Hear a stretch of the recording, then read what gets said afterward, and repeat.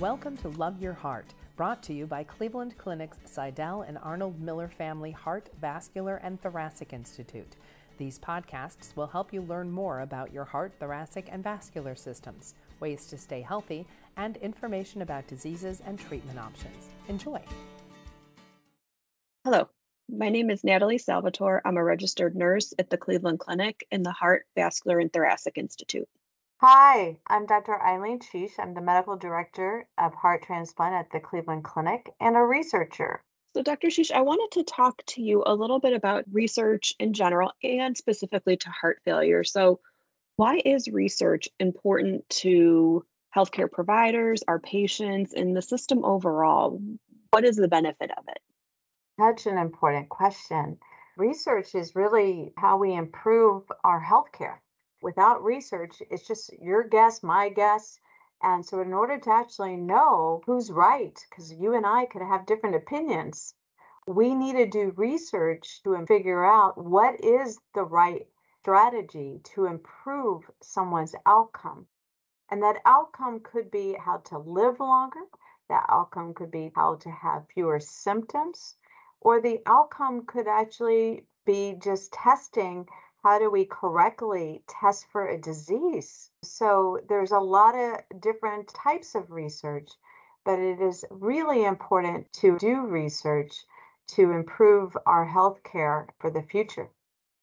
I think that's a great point using, and some of our patients may have heard this, we call it evidence-based.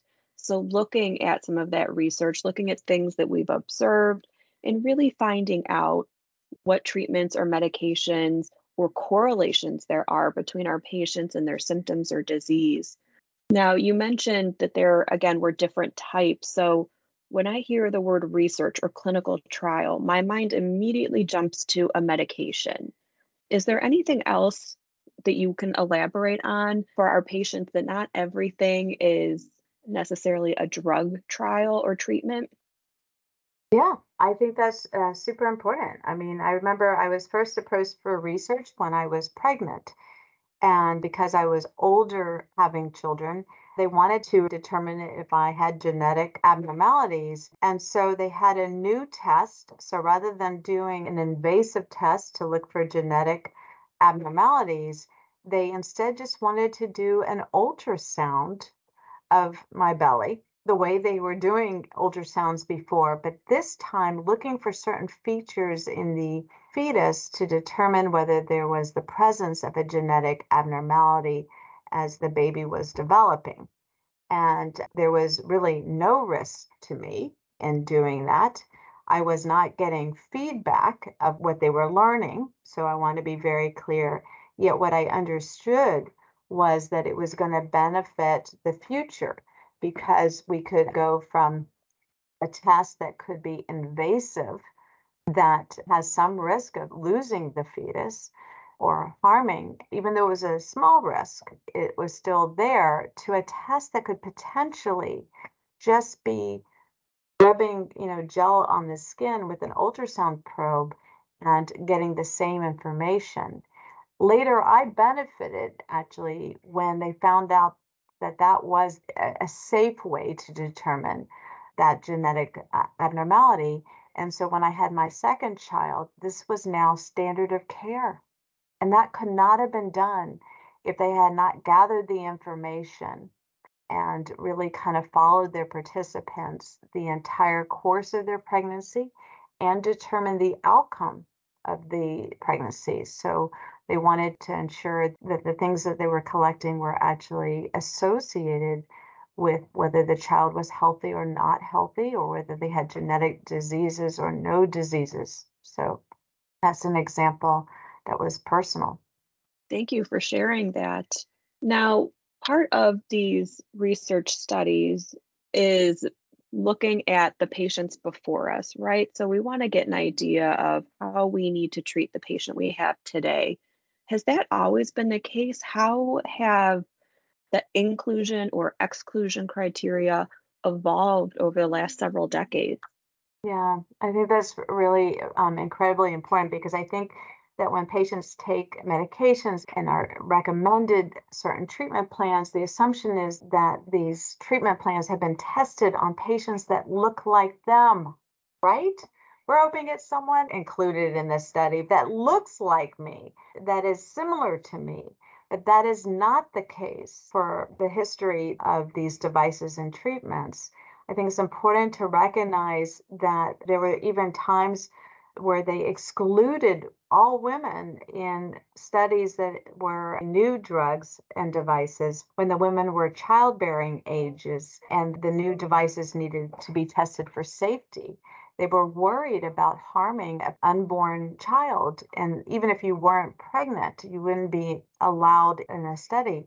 The result of that was really that few women were included in any clinical trials between 1980 and 1990s until kind of more regulation was in place to recognize the fact that women were not represented and we didn't even know whether women benefited.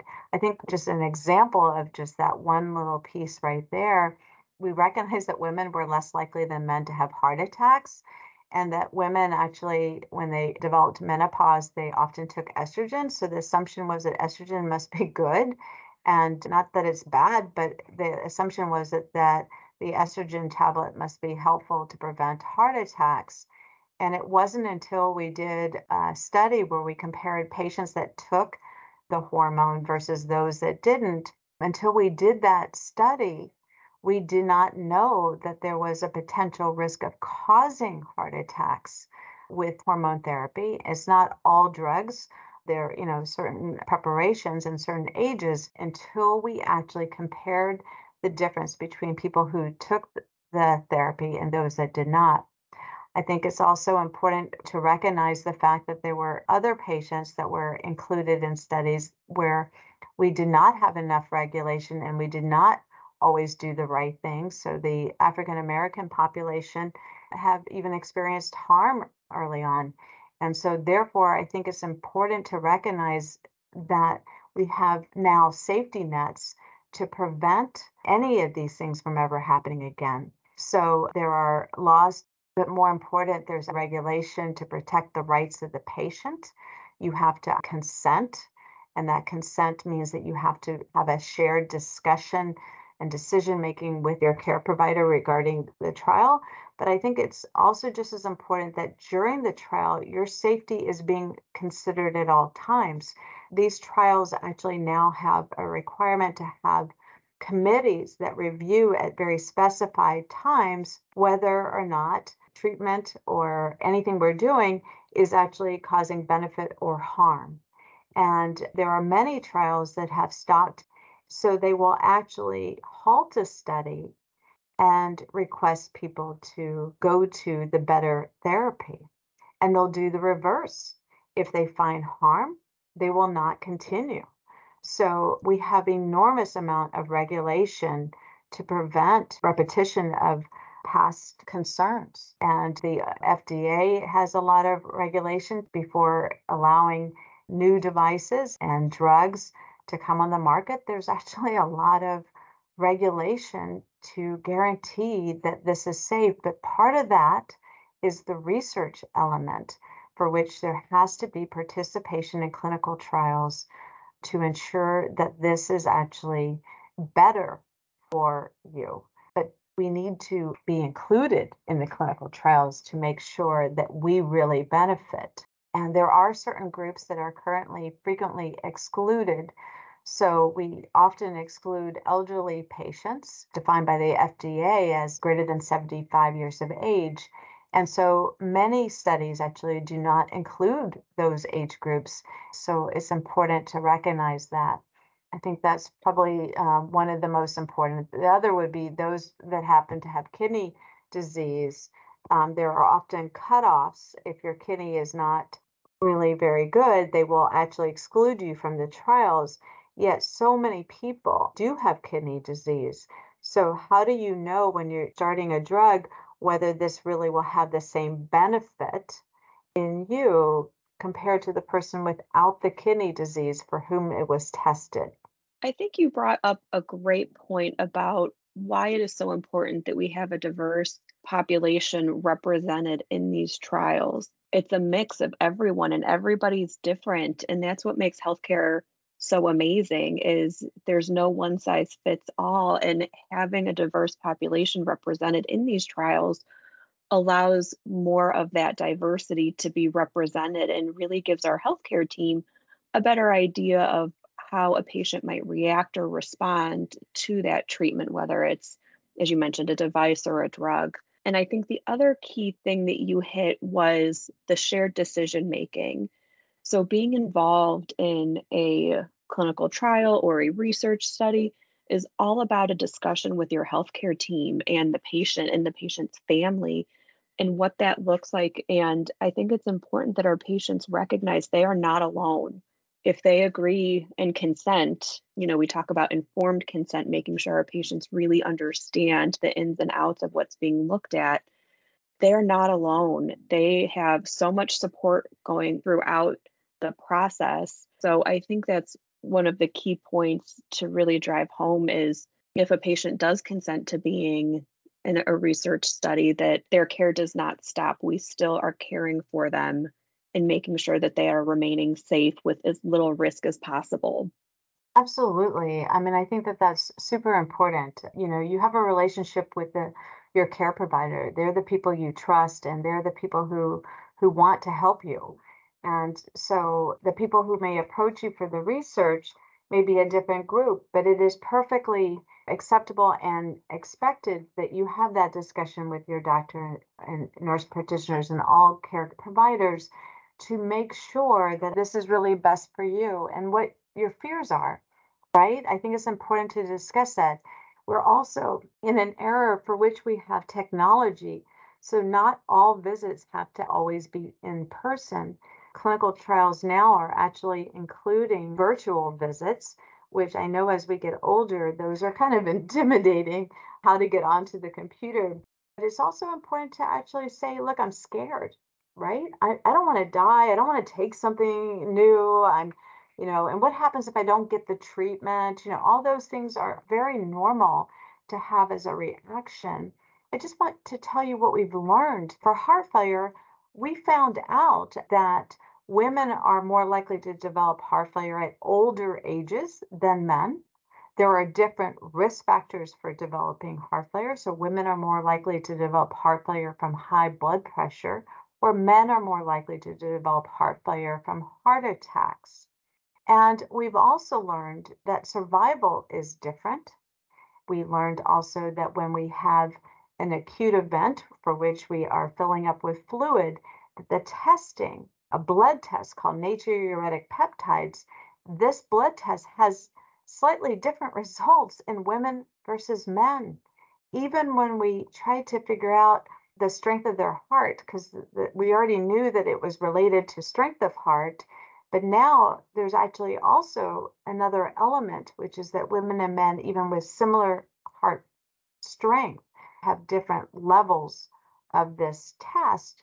And so it's important to recognize that all that came from research to figure this out. And as expected, if we don't look the same, if we have different hormones, we're just different, then we're going to have different responses to treatment as well, right? In order for us to better understand these differences so that we know that it's safe and effective, we actually need to participate.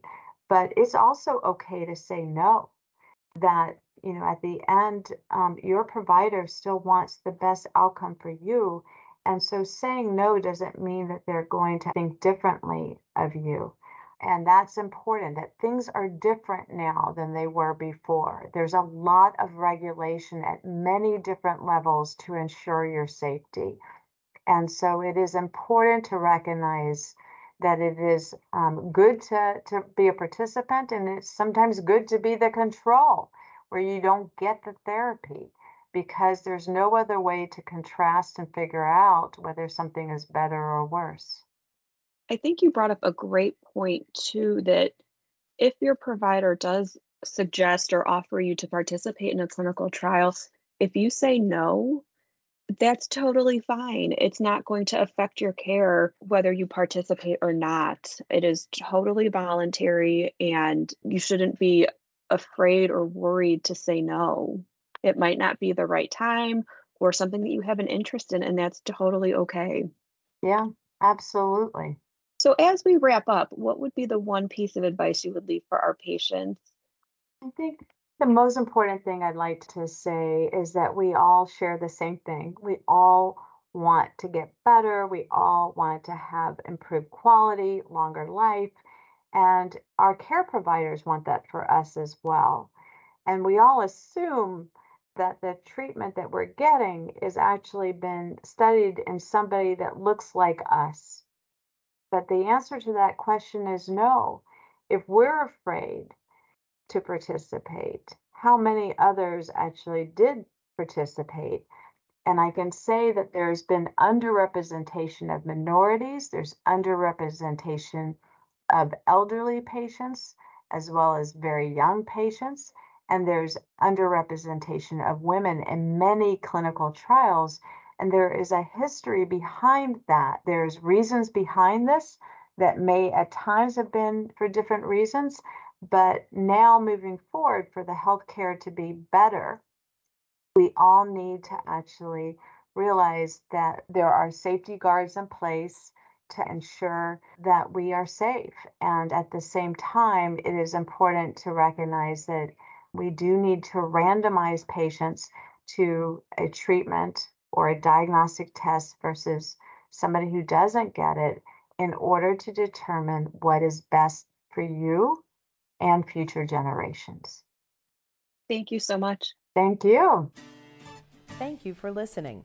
We hope you enjoyed the podcast. We welcome your comments and feedback. Please contact us at heart@ccf.org. Like what you heard? Subscribe wherever you get your podcasts, or listen at clevelandclinic.org/loveyourheartpodcast.